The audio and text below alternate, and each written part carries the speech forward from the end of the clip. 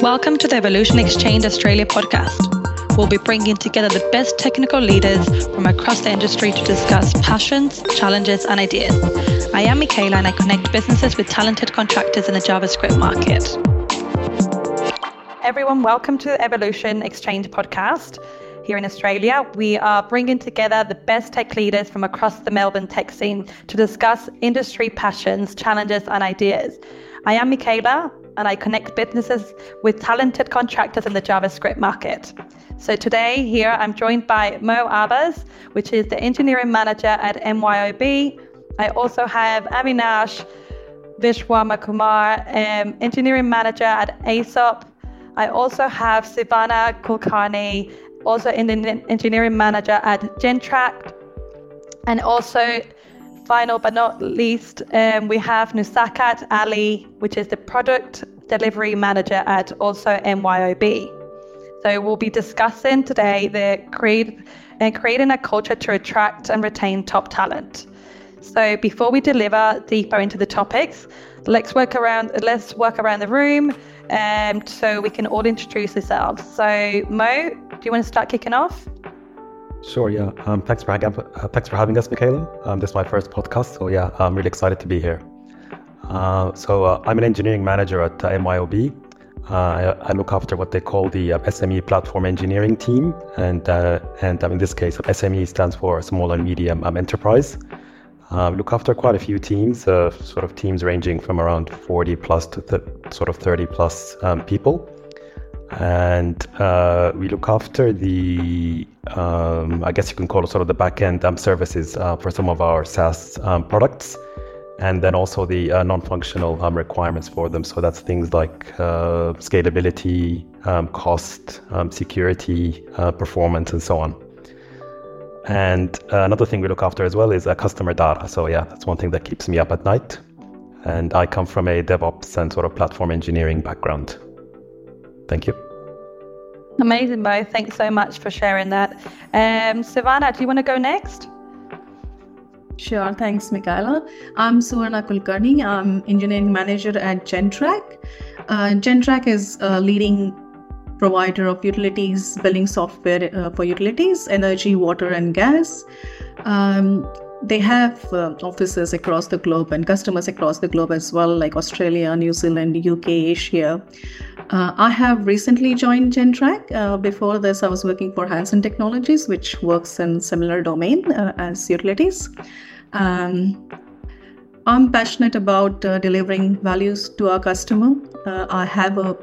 I work with engineers, testers, architects, and product owners, product designers to deliver value to customers.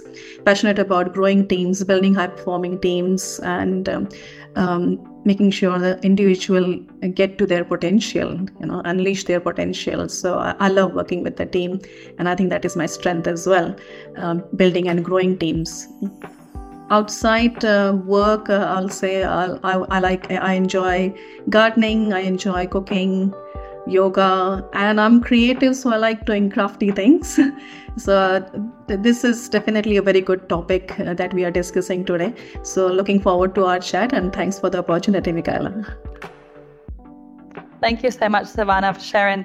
Avinash? Thanks, Mikaela. I am the engineering manager at Aesop, or rather one of the engineering managers at Aesop. I primarily look after the quality engineering space for the company. For those of you who aren't aware, Aesop's an Australian-born skincare company. We have a complete technology operations in Australia, but we manage all of our technology delivery from here globally for all the countries where we operate from. Outside of quality engineering, I look after some technology governance and delivery for some of our platform capabilities, specifically around SAP and AWS. So there are some pieces of work that we govern in that area. And outside of work, I am a dog father to a 2-year-old Cavapoo, so that's a full-time job. And I'm also currently training to be a firefighter. So those are some of the other things that keeps me occupied outside of work, but it's lovely to meet everyone here. Thank you. Amazing, Avinash. Thanks so much for sharing that. It still blows my mind how busy you keep every day. But Nuzakat, if you'd like to share a bit about you. Hi, Mikaela. Thanks for having me here as well. Yeah, really excited. This is my first podcast, so a little bit nervous, but excited too. So I'm a delivery manager here at MYOB, and I'm from the exact same domain and space as Mo. So what I'll do is I'll talk about what the organization's about and my passions. So most of us know that MYOB is accounting software, but what we don't realize, it's no longer accounting software. It's actually become a business management platform, which is, I'd like to describe it as a one-stop shop for all your business workflow needs. So from customer management to supply chain management, project management, employee management, your finance management. Did you know you can apply loans too? So all those things, plus your accounting and tax needs too. So Mo and myself are really accountable for the platform itself and its health and everything we do on it. Together, we manage 6 teams, which comprise of 40 people in total. Now, my background is of a business analyst, so I'm very new to the people management space, which is why this has really interested me here today. But it's also a very big part of my role, managing 40 people and ensuring that, they're all happy, healthy, challenged, and growing in their roles and as professionals. So my passion at work is to create environments in which people want to come to work, they enjoy coming to work, and also they feel very safe to be their authentic selves at work every single day. And aside from that, my other top passions are wasting money. My husband will tell you that as his first thing that I do. I like to eat quality food and I love to lift weights. So that's a little bit about me, and I'm really keen to share some ideas and learn today as well from all of you leaders. Thank you so much, Nuzakat, for sharing. And thanks for everyone for sharing. And very happy to have you all as well in the podcast today.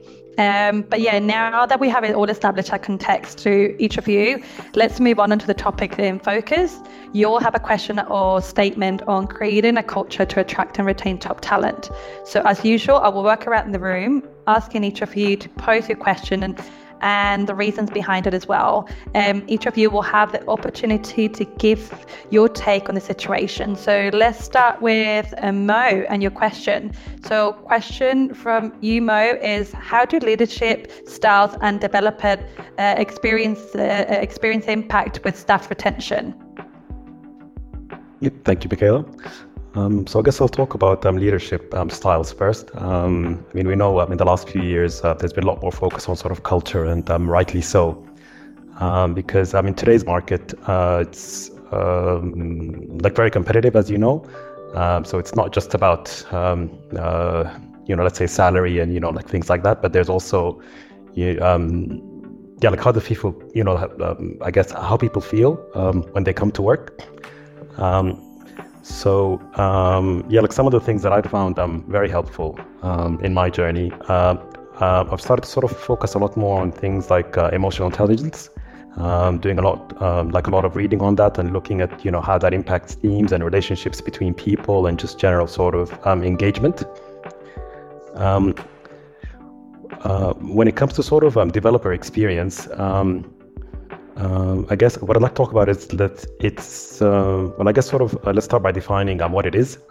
So to me, it's that sort of interaction that devs, and when I say devs, I don't sort of strictly mean developers. I'm also talking about, QAs, people in security and so on. What type of interactions they have with other teams. Let's say how easy it is for them to raise a help desk ticket. How long do they have to wait to get something approved? Are they getting the right type of hardware and tools to do their job? And I guess one of my roles is to sort of remove that friction and make it easy for them to focus on what they need to do. I'll use one of the quotes from one of my favorite people, and that's William Deming. And one of his sort of 14 rules that he mentioned, he said that as leaders, we should really try to basically remove the things that sort of rob people of having pride in their work. And when you think about it, actually, it makes a lot of sense. People come in and, they want to do work that they're proud of. but there's a lot of obstacles in that, like in the way, as in, are they really sort of doing what they want to do, or are you just sort of, dictating that, they should do it this way or that way? Another thing that comes into the equation is, I guess, how does the organization measure things like productivity? There's been a lot of research and articles recently about that, and things like, performance metrics and so on.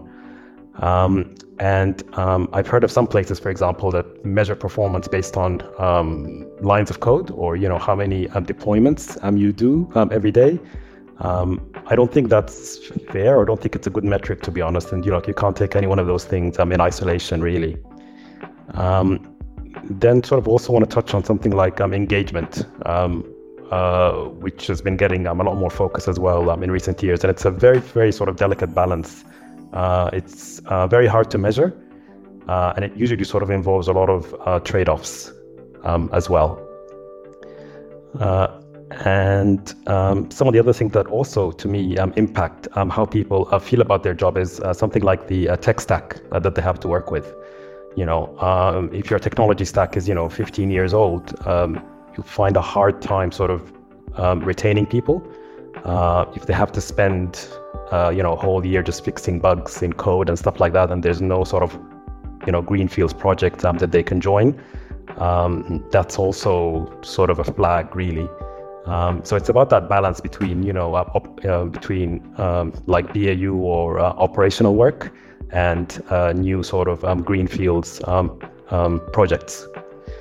A couple of other things that I also found are quite helpful is to always sort of be open to changing the structure of the teams. I mean, we work in an agile environment, and I think that the form and the shape of the team should change based on that need, and like how they need to interact with certain teams. Like sometimes you'll find a team that delivers X as a service. Sometimes you'll find a team that's more of like an enabling team that needs to like upskill another part of the organization as well. Yep, that's brilliant. Thank you. Amazing. Thanks, Mo, for sharing that. Suvarna, anything you want to add to Mo's question? Yeah, definitely. I think leadership styles, every leader has different leadership style, and developer experience is different as well. In a team, you have a senior developer, junior developer, senior tester, So in my opinion, a leader should be able to adapt to the developer's experience. And what I mean by that is, if you are a junior developer, a leader should understand that and support them.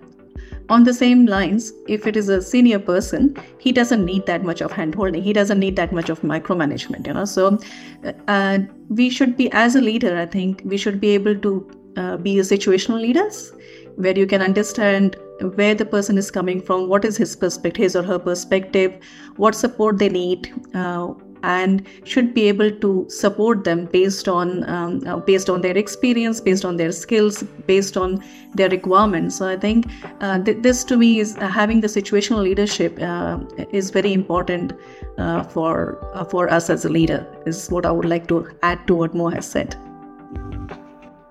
Amazing. Thanks for sharing that. Avinash, anything you want to add? You want to share?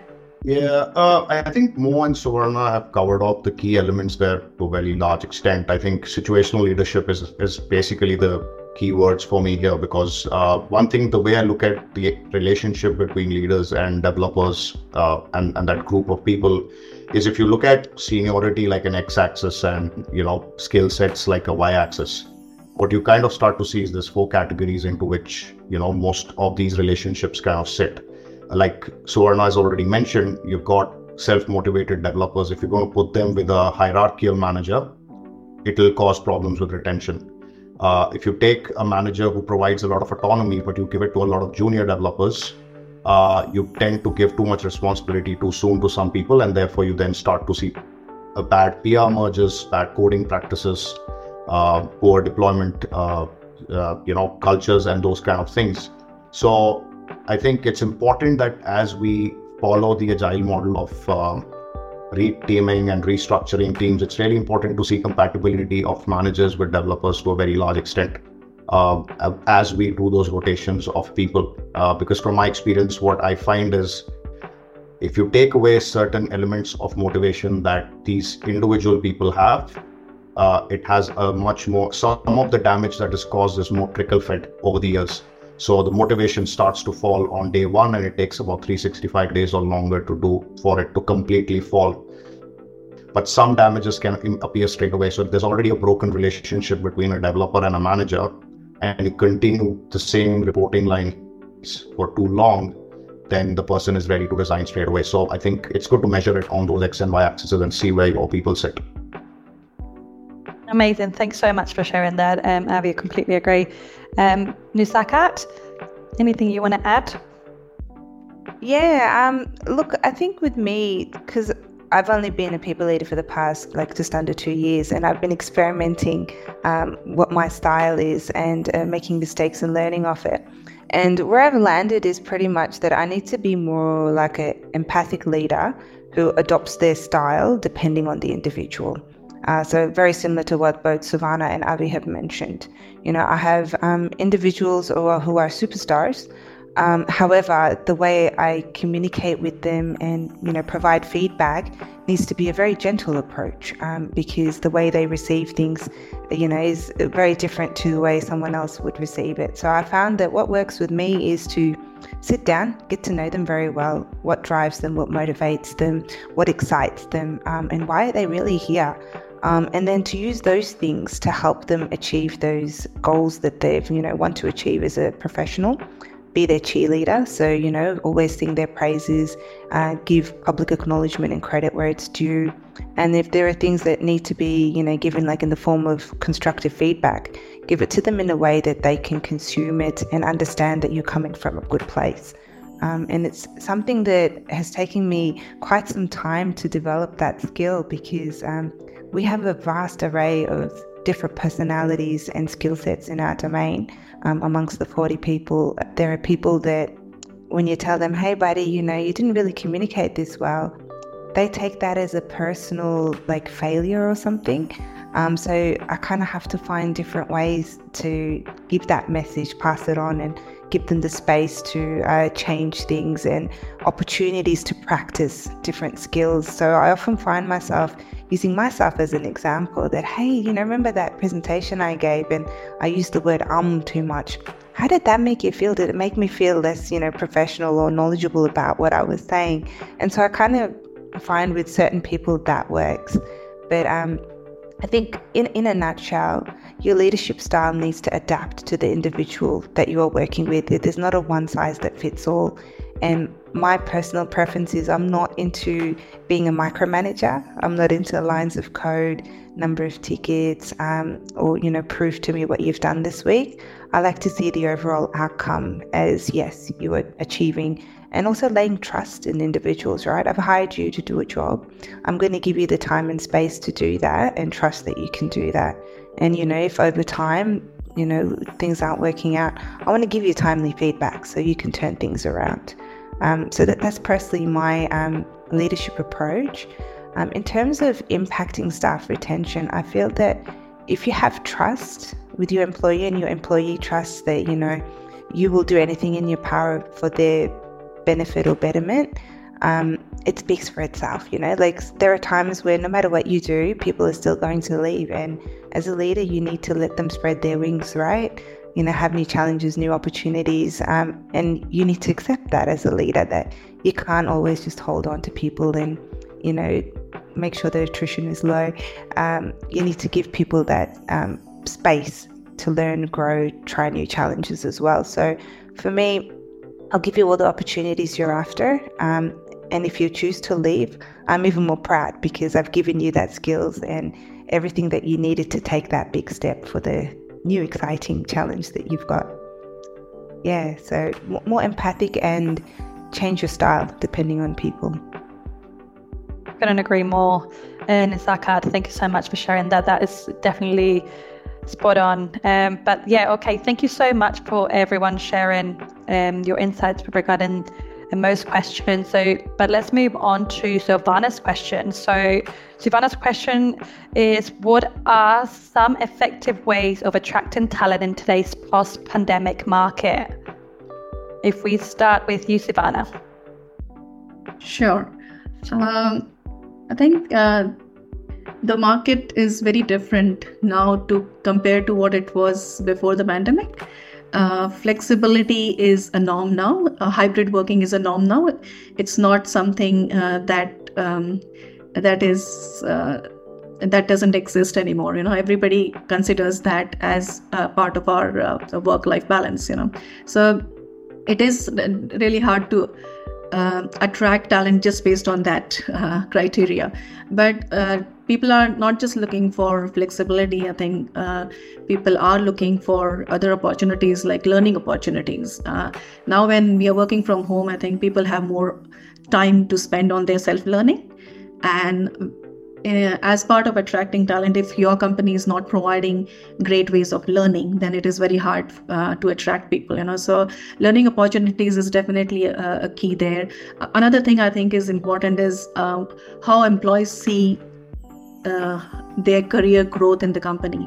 They want to grow with the company. They want to understand how they can spread their wings, where they can spread their wings. They need to understand how the company is going and where they see themselves in, let's say, 3 years from now or 5 years from now. They want to know what difference they bring to the company, what difference their experience makes in the delivery of the software or whatever they are doing. So yes, every individual wants to grow with the company, and I think even if people are leaving the company, I think we should treat them till the last day of their employment. We should treat them as an employee, because they are your ambassadors outside. When they go out in different companies, they are going to talk about your company and tell all the good things that you have done in that company. So it should be like doors are always open for you, and we should treat them very nicely so that they speak highly of you and your company as well. So I think these are some of the things that if we do these, and of course very happy to hear others' thought as well. I'm sure there's more to add to it, but this is what I think will help us in the long run. Thanks. Thank you so much, Suvarna. And great question as well. So tell me, Avinash, what do you think regarding to Suvarna's question? Yeah, no, I think the things, I guess, as an extension to what she's mentioned, that some of the other areas, I think, what has really materialized for me during recruitment these last few years is incentives are really important. Some of those incentives, Suvarna has already touched upon, like, flexible working arrangements to whatnot. But I also want to kind of want us to look at this from an organization's perspective as well, is that as we get more remote, I think what also happens is that if you are a business that's globally located, you don't have any tax implications on a lot of those remote working arrangements. If you're primarily an Australian company, it's fairly easy to employ a remote working arrangement, in which case some employments just by their nature can't have that flexibility that most people look for. But having said that, I think we are correct in assuming that now that we are out of a pandemic, flexible working arrangements should become a norm as part of the incentives that everybody offers to allow them to attract that talent. And one other way I also think that we should start doing this is, I think, grad programs are really valuable.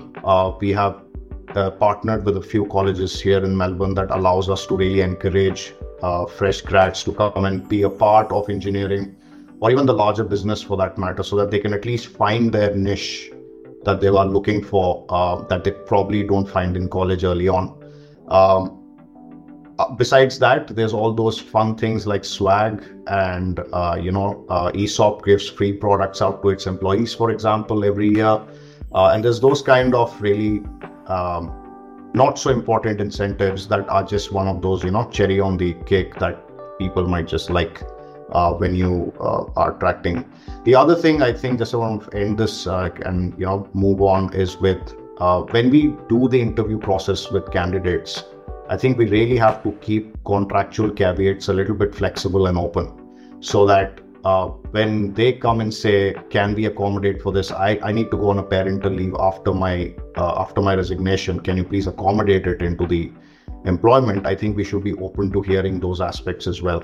I think sometimes we can get quite prescriptive with the way we want to follow policy. I think it's important that we as leaders work with HR and do our best to modify those policies to attract the right candidate in some of those situations. So just some of my 2 cents there. Amazing. Thank you so much, Avi, for sharing. Nuzakat, anything that you want to share regarding to that question? Yeah, so during the pandemic and post-pandemic, we've had hiring rounds. And for us, although we offer all those lovely incentives, we're a very, very flexible working environment. We give you swag, they have fun and games at work. There's, wonderful meals laid out when we come into the office from time to time. What it kind of boiled down to us was the bottom line, money. And I was really interested in this question because often with us in our roles, we're not in control of the money or offering particular figures to candidates. I know in our space at MYOB, it's the finance team and payroll team that are responsible for, negotiating that figure.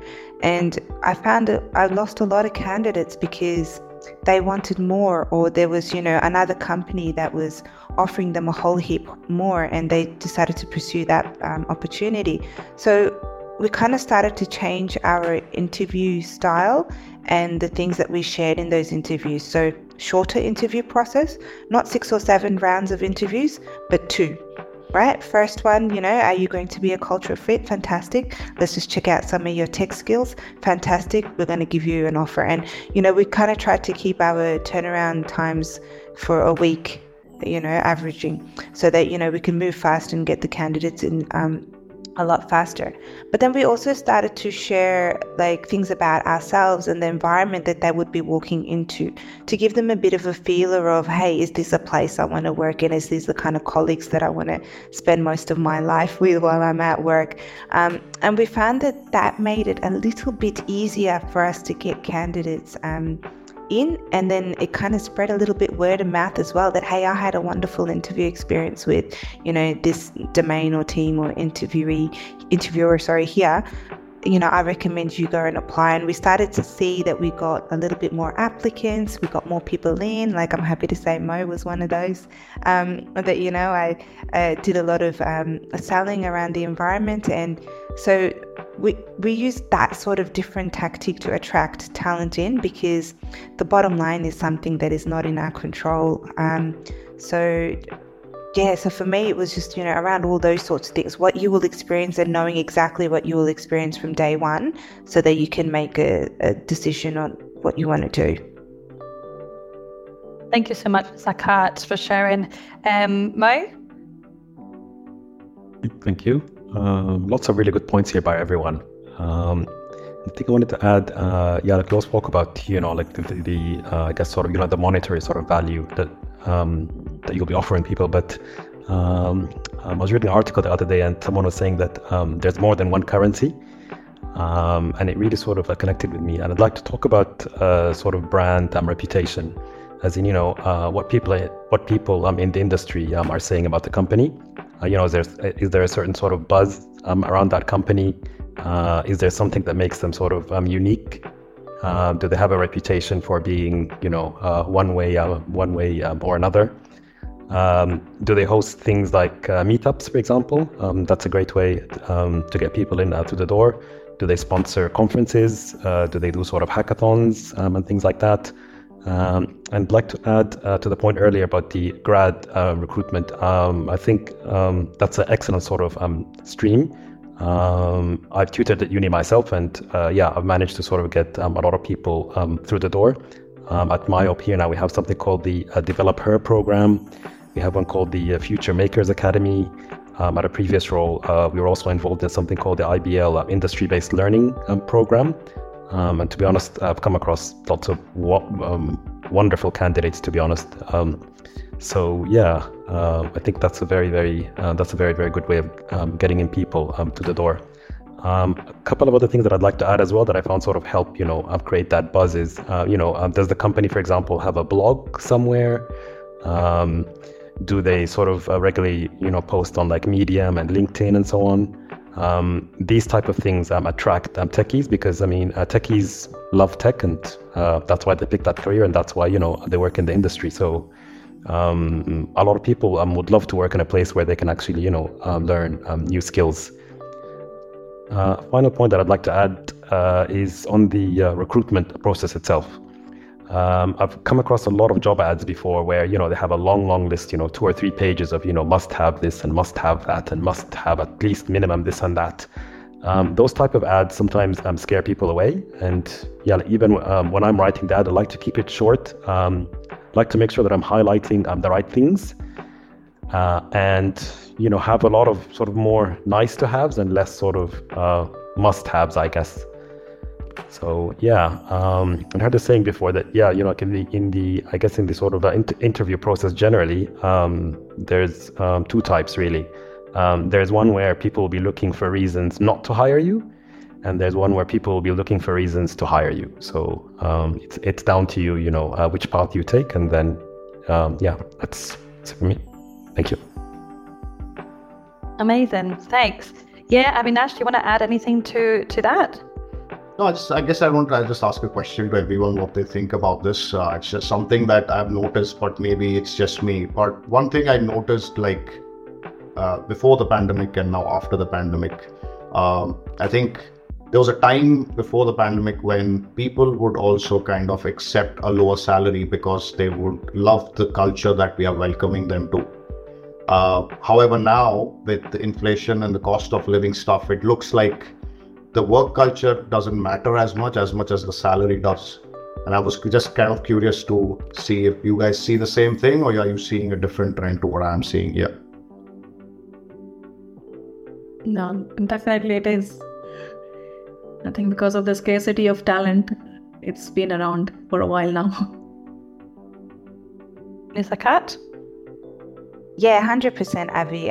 It's a person's market, whatever that term is, where the person looking for a role, it's their market. It's not the opposite where companies are, have a spoiled for choice with candidates. So yeah, that's a candidate's market right now. I think the environment and culture and all that is not a important factor in choosing roles these days because of the remote working. So your environment is your safe space. Your culture is the culture that you're going to create in your safe space at home or, co-working space or wherever it may be, a cafe. So that's not important. The important now is the bottom line because people are now understanding their skill sets are high in demand, that they as a candidate are in demand and they're very spoiled for choice. So they're just not going to take any negotiated salary or, what's that word I'm looking for? They're not going to just, say, okay, I'll choose this company because they've got great branding and great reputation out in the organization. They'll be like, no, I need to think of me because the future is uncertain, right? So that's something we've learned throughout the pandemic. Because if I think for myself personally, my next step would be that too. Can this new role support the kind of lifestyle I want, give me the things I want? Because the environment is me at home in my office behind a computer screen for most of the week. So it's all that is not important anymore, and that's why it's the bottom line, and that's why it's a little bit challenging getting those candidates through the door these days. Yeah, Mo, do you want to share anything to that? Yeah, thank you. I just want to add, so it's definitely a tough time, as we all know, with the economic conditions and everything that's happening. So, that part has definitely sort of moved up people's list. From my side, what I tell people sometimes is also to sort of consider, what would you get out of that role? As in, let's say you have, 2 roles in front of you. Role A pays a little bit more, but maybe the direction that it's headed in, it's not sort of doesn't sort of offer a lot of transferable skills. Whereas sort of opportunity B pays a little bit less, but it will introduce you to a new type of technology or new sort of area of working, and that's something that will help you in your next role. So it's more of which role is a better stepping stone to the role after it as well. Thank you. Amazing. Yeah, very good question there, Avinash, and good insights from all of you. Definitely something that I feel like everyone is finding it very challenging these days as well. So thanks for sharing. All right, we're going to move on. We're going to, let's change direction slightly. Nuzakat, I'm going to go with you and I'm going to ask you, how would you retain high potential team member who have been in the company for quite some time and feel undervalued or demotivated? You know what, Mikaela, I'm going through this exactly with some of my team members at the moment. So the space that we're in, we have a lot of long-term employees who have done amazing. You know, they've started off as grads and they've moved up through the ladder and have reached the, positions they're in today. And all of us go through peaks and troughs in our career where we are highly engaged and then we lose a little bit of motivation and then somehow we find it again. And so what I've been doing with those individuals is, I listen to them and try and understand, what's causing them to feel this way, and, what would be a way that I could motivate them and how can I help to make them feel more valued, and to be open and clear and honest with them as well. So, things that I found have helped with a couple of my team members have been to, give them a different challenge. So it could be in the form of a new responsibility added to their role or even a new role altogether. I have had one team member of mine who was just no longer driven by the role that he was in.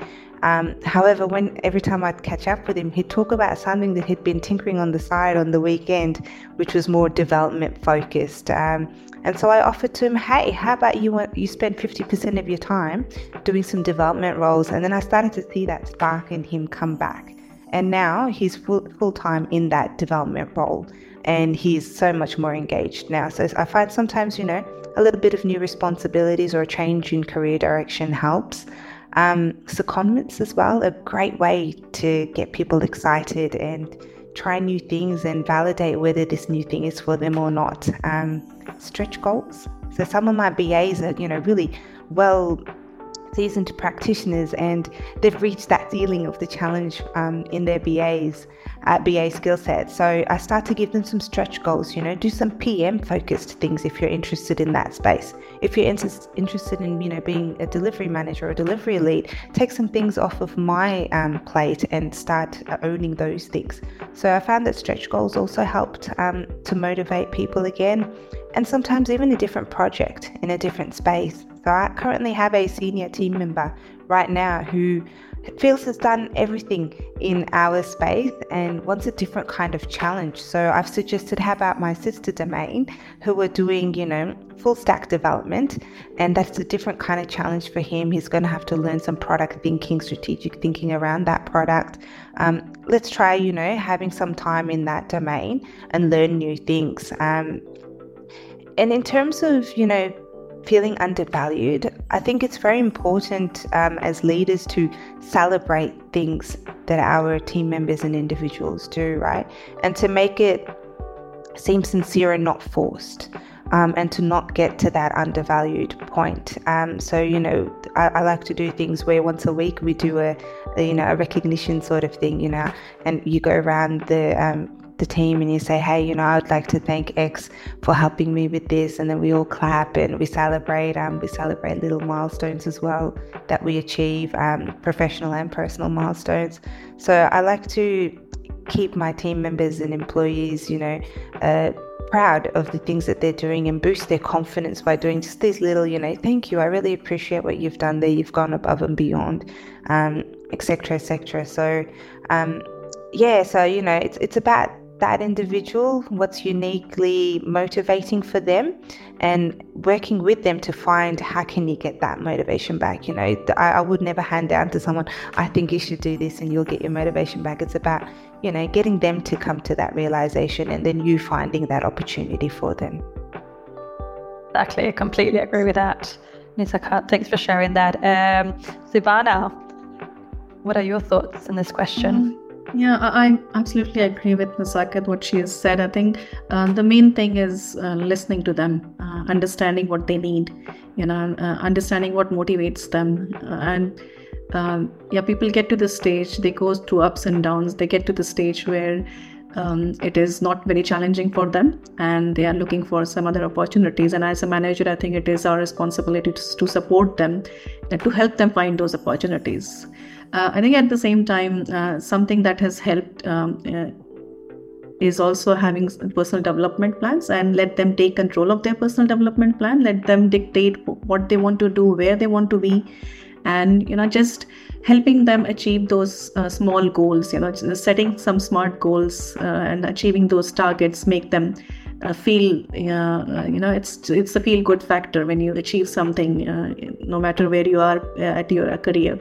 So I think just helping them get to that stage and supporting them along their journey is really important. That's the way you can make them feel valued, and of course recognizing their efforts as they move up in their journey is important as well. Thanks so much, Suvarna. Mo, any thoughts on this question? Yep. So I totally agree with everything that Nuz and Suvarna added, and especially the listening part. That's something I think a lot of managers don't do, is they don't listen enough. Everyone will just come in and talk, and like on your first day on a new job, I'm going to change everything kind of thing. Probably not a good idea. People generally, they want to feel valued, as in, are you taking their input when you're talking about roadmap and, what type of work they're going to be working on? Does the whole sort of team or group have sort of clarity on like what they're supposed to do? And also something that Nuz mentioned earlier is secondments. So for example, you could have like a senior dev who's getting sort of a little bit bored of their role. How about you send them over to the data team for 3 to 6 months, or maybe they want to get involved in a project relating to security or something like that as well. And I normally find with motivation, it's sometimes at the small wins, and I know that was kind of mentioned earlier. Always sort of tell myself and people on my team as well to sort of, if you get to the end of the day and there's that, that little small win that you've achieved, something you've learned, something you've fixed, a process that you've improved, or someone you helped, that gives me sort of sense of satisfaction and sort of achievement. And then over time, those little sort of wins will help sort of change the direction and hopefully sort of in an upward trajectory. Thank you. Thanks, Mo. Thanks for sharing. Avi? Yeah, got with the mic. Yeah. So I guess where I wanted to kind of touch upon some areas here is that being undervalued and feeling demotivated, and the solutions surrounding it kind of varies depending on, again, what's the tenure of the person in the company, and what's how junior are they in the industry at the moment, and how long have they been at a company as well. So for somebody who's new, we have to get back as a manager to why did we get them here? What did we see in them, and what spark did we see in them that we hired them for? But what's really essential with junior people when we hire them is one-on-ones are really important. That's what I find really valuable. And having a structured one-on-one is even more valuable. I think what happens with one-on-ones today is it's a free coffee in most cases. And, it's a place where people are complaining about the last episode of Game of Thrones, or perhaps the footy match that went badly the weekend. So I think it's about going, how was your week? How did this last sprint for you work out, or last month for you work out? Is there anything I can do to change in the interim to make you feel valued? Or even, is there something that's going wrong that I can fix straight away? That allows for an agile way of looking at maintaining somebody's motivation through the course of their tenure with us. Training and development, somebody has already touched upon it. It's essentially very important that we give them opportunities to go certified for courses that they are passionate about. It's important that we set aside budgets for them to spend on, so that we don't get too pedantic on how much is being spent, so that they feel completely enabled to go develop themselves. And then we should be vested in their success as a result of that. Or when we look at more experienced members of the company who have been here 5 years or above, what we now have to start looking at is they have done everything they can in that space. What is the work they are looking for to find that right? Like, Nuzakat and Suvarna both have touched upon it to a certain extent, saying, pick up that new challenge that we can offer them, go ahead and solve that problem. And for that, I think as leaders, we also have to learn to fail with them as a result of delegating those responsibilities. I think sometimes we attach our image to our successes, and when we let other people take on some of, a new challenge that they've never done before, we have to give them the space to fail. Otherwise, it feels very unsafe. And that's where a lot of the devaluing and the demotivation comes from. And we have to also be very honest with them about career progressions. I think what happens a lot is, after the pandemic, I've seen companies changing structures so much that you kind of struggle to see which direction do I progress in, because do I go horizontally, do I go vertically?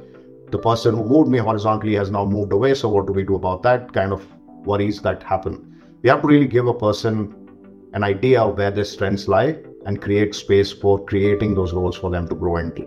And finally, I think the mentoring style for experienced members also changes. Like I said, it's important to kind of go, they have to drive their own motivations in that sense, is my personal opinion about it. I think as you mature in the industry, as you do more work, I think you are responsible for your own fate. And I think a lot of the times you should just come and say, I see a gap there. I would like to go fill that gap. What can I do to come fill that gap? And that's where I feel as leaders, we should also be kind to ourselves. We can show people the path, we can create avenues for growth, but I do think at some point with experience, an individual is responsible for their own fate as well. But yeah, I'll kind of stop there because I think every one of us has touched upon it quite well in that sense. Yeah, I think definitely this is a very passionate topic that I'm about, and I think we can talk about this all day. It's so many challenges and ways of going around this topic, I feel. But no, thanks so much for everyone sharing. Great insights from all of you. But yeah, last but definitely not least, Abby, how can we manage employee morale where there is a stream of resignations in a company? Yes, so this question is something that's always been lurking in my mind somewhere, because I imagine everyone has seen it in some capacity in the course of their careers. And having worked from everywhere between consultancies to startups to product teams, the way you manage this kind of varies so drastically that I was just curious to get everyone's thoughts on it. But the question could probably stems from the fact that, let's say, over the years that you've worked in a company, you've obviously created allies, right? And that's your managers and the managers' managers. And there's an environment that's curated as a result of those relationships. And sometimes when, by pure coincidence or another reason, there's like 5 or 6 resignations at a certain point in time in the senior leadership, for example, that then starts to create nervousness amongst the members of your teams. And then what does that mean for them and those kind of things, right? Empathy comes straight on the top of the head, saying we have to temper their worries.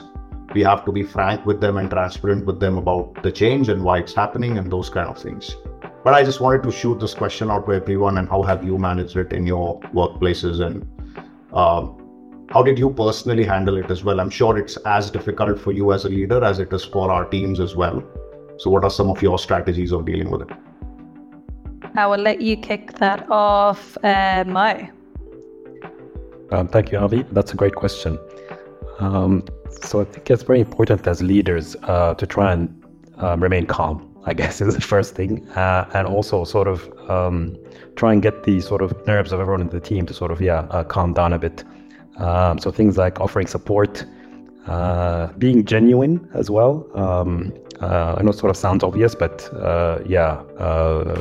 people can see through, see through that.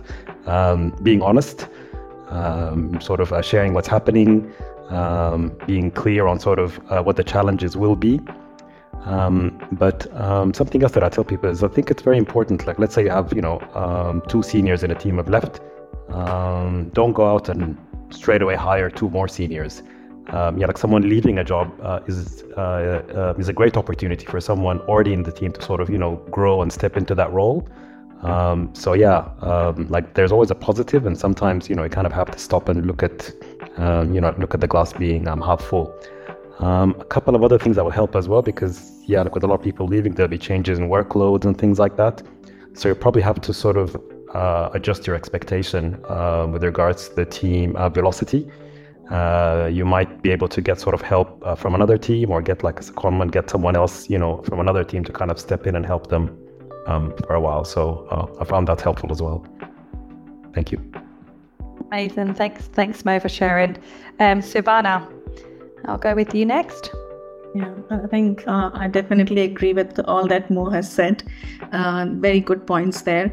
But I think communication is the key here, and having open and regular communication with your teams. And maybe if there are so many resignations, it has to come right from the top management.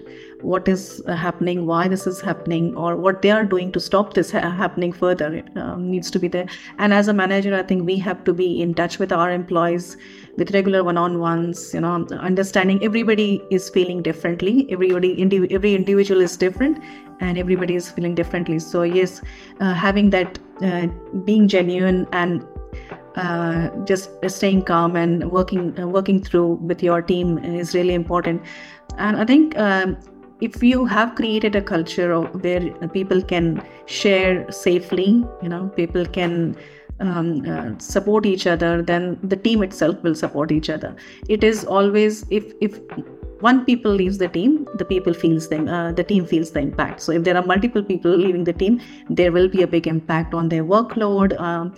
In general, just the stress that they go through mentally, because it is hard to accept somebody is leaving. So we just have to be supportive as managers and work through what that means for every individual, work through what that means for teams, and as Mo said correctly, somebody's loss is somebody's gain. So there is always opportunities for others to sort of get into a different role or go up the ladder. So yes, I think these are some of the important things that will help us. Thanks. Amazing. Thanks, Suvarna. Great insight from your side. And last but not least, Nuzakat. Hi. So we had something similar just recently with a very a pivotal senior team member who decided to spread his wings and seek other opportunities, and he left behind a team of juniors that he was mentoring, and so what we did was we gave people the space to go through their range of emotions that you naturally would, sit down, listen to them, give that empathic ear to them, and let them get everything off their chest and try and be calm, understand the situation they're going through, and not really offer solutions to things, because that's not the right point in time to be doing that, right? I also tried to share facts that I knew. People were scared. Why has he left? What's happened? What was wrong with this team, this domain, the work we're doing? And so I shared facts that I knew to be true and helped nip gossip in the bud. No, that is untrue. It was not because of that. This is the actual facts, and to actually help the team members feel supported and know that delivery will slow down. And to share that with stakeholders, with senior leadership, that we have had an impact to this team. So I am deliberately slowing down delivery in this team. I'm deliberately making choices on the types of work that I will give this team so that they are set up for success, rather than setting them up for too many challenges and then, more people have the desire to seek work elsewhere. I also would sit down with individuals one-on-one to see how they're feeling. They've just lost, a family member that they've worked with for the past how many years. What can I do to make, things more comfortable for them, to help them accept that this person has chosen to move forward? I also seeked mentorship and additional team members from within our space to, shuffle teams around so that they have adequate support to be able to do the things that they've got planned for them. And also to remind them that this is a fantastic opportunity for you now. You get to lead things that normally you would not have because people naturally leaned on the senior. So you get to step up. You get to have all those additional opportunities. You get to progress in your career trajectory a little bit faster now. So it's just all those things that everyone's touched on here, being calm, being open, honest, transparent, and just reminding people of the positives and not fixating on the negatives and, the situation at hand. Yes, validate that it's happened, accept it. But now it's time to, think about the positives and the benefits you can get out of this particular scenario. Yeah, amazing. Thank you so much for everyone sharing all the insights and amazing questions as well. Great answers towards it. Anyone want to share anything else regarding this last question? Amazing.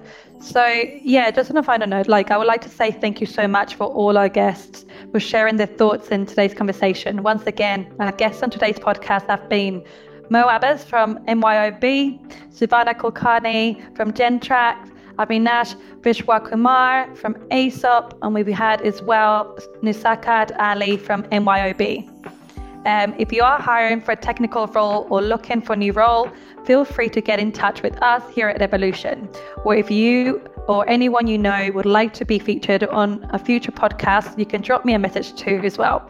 I am Mikaela, and you can find me on LinkedIn or email me at mikaela.mcdougall@evolutionjobs.com.au. Or you can also visit us on evolutionjobs.com/au. Thanks again to all our guests, and thank you for listening. And we hope you all enjoy and join us next time. Thanks so much.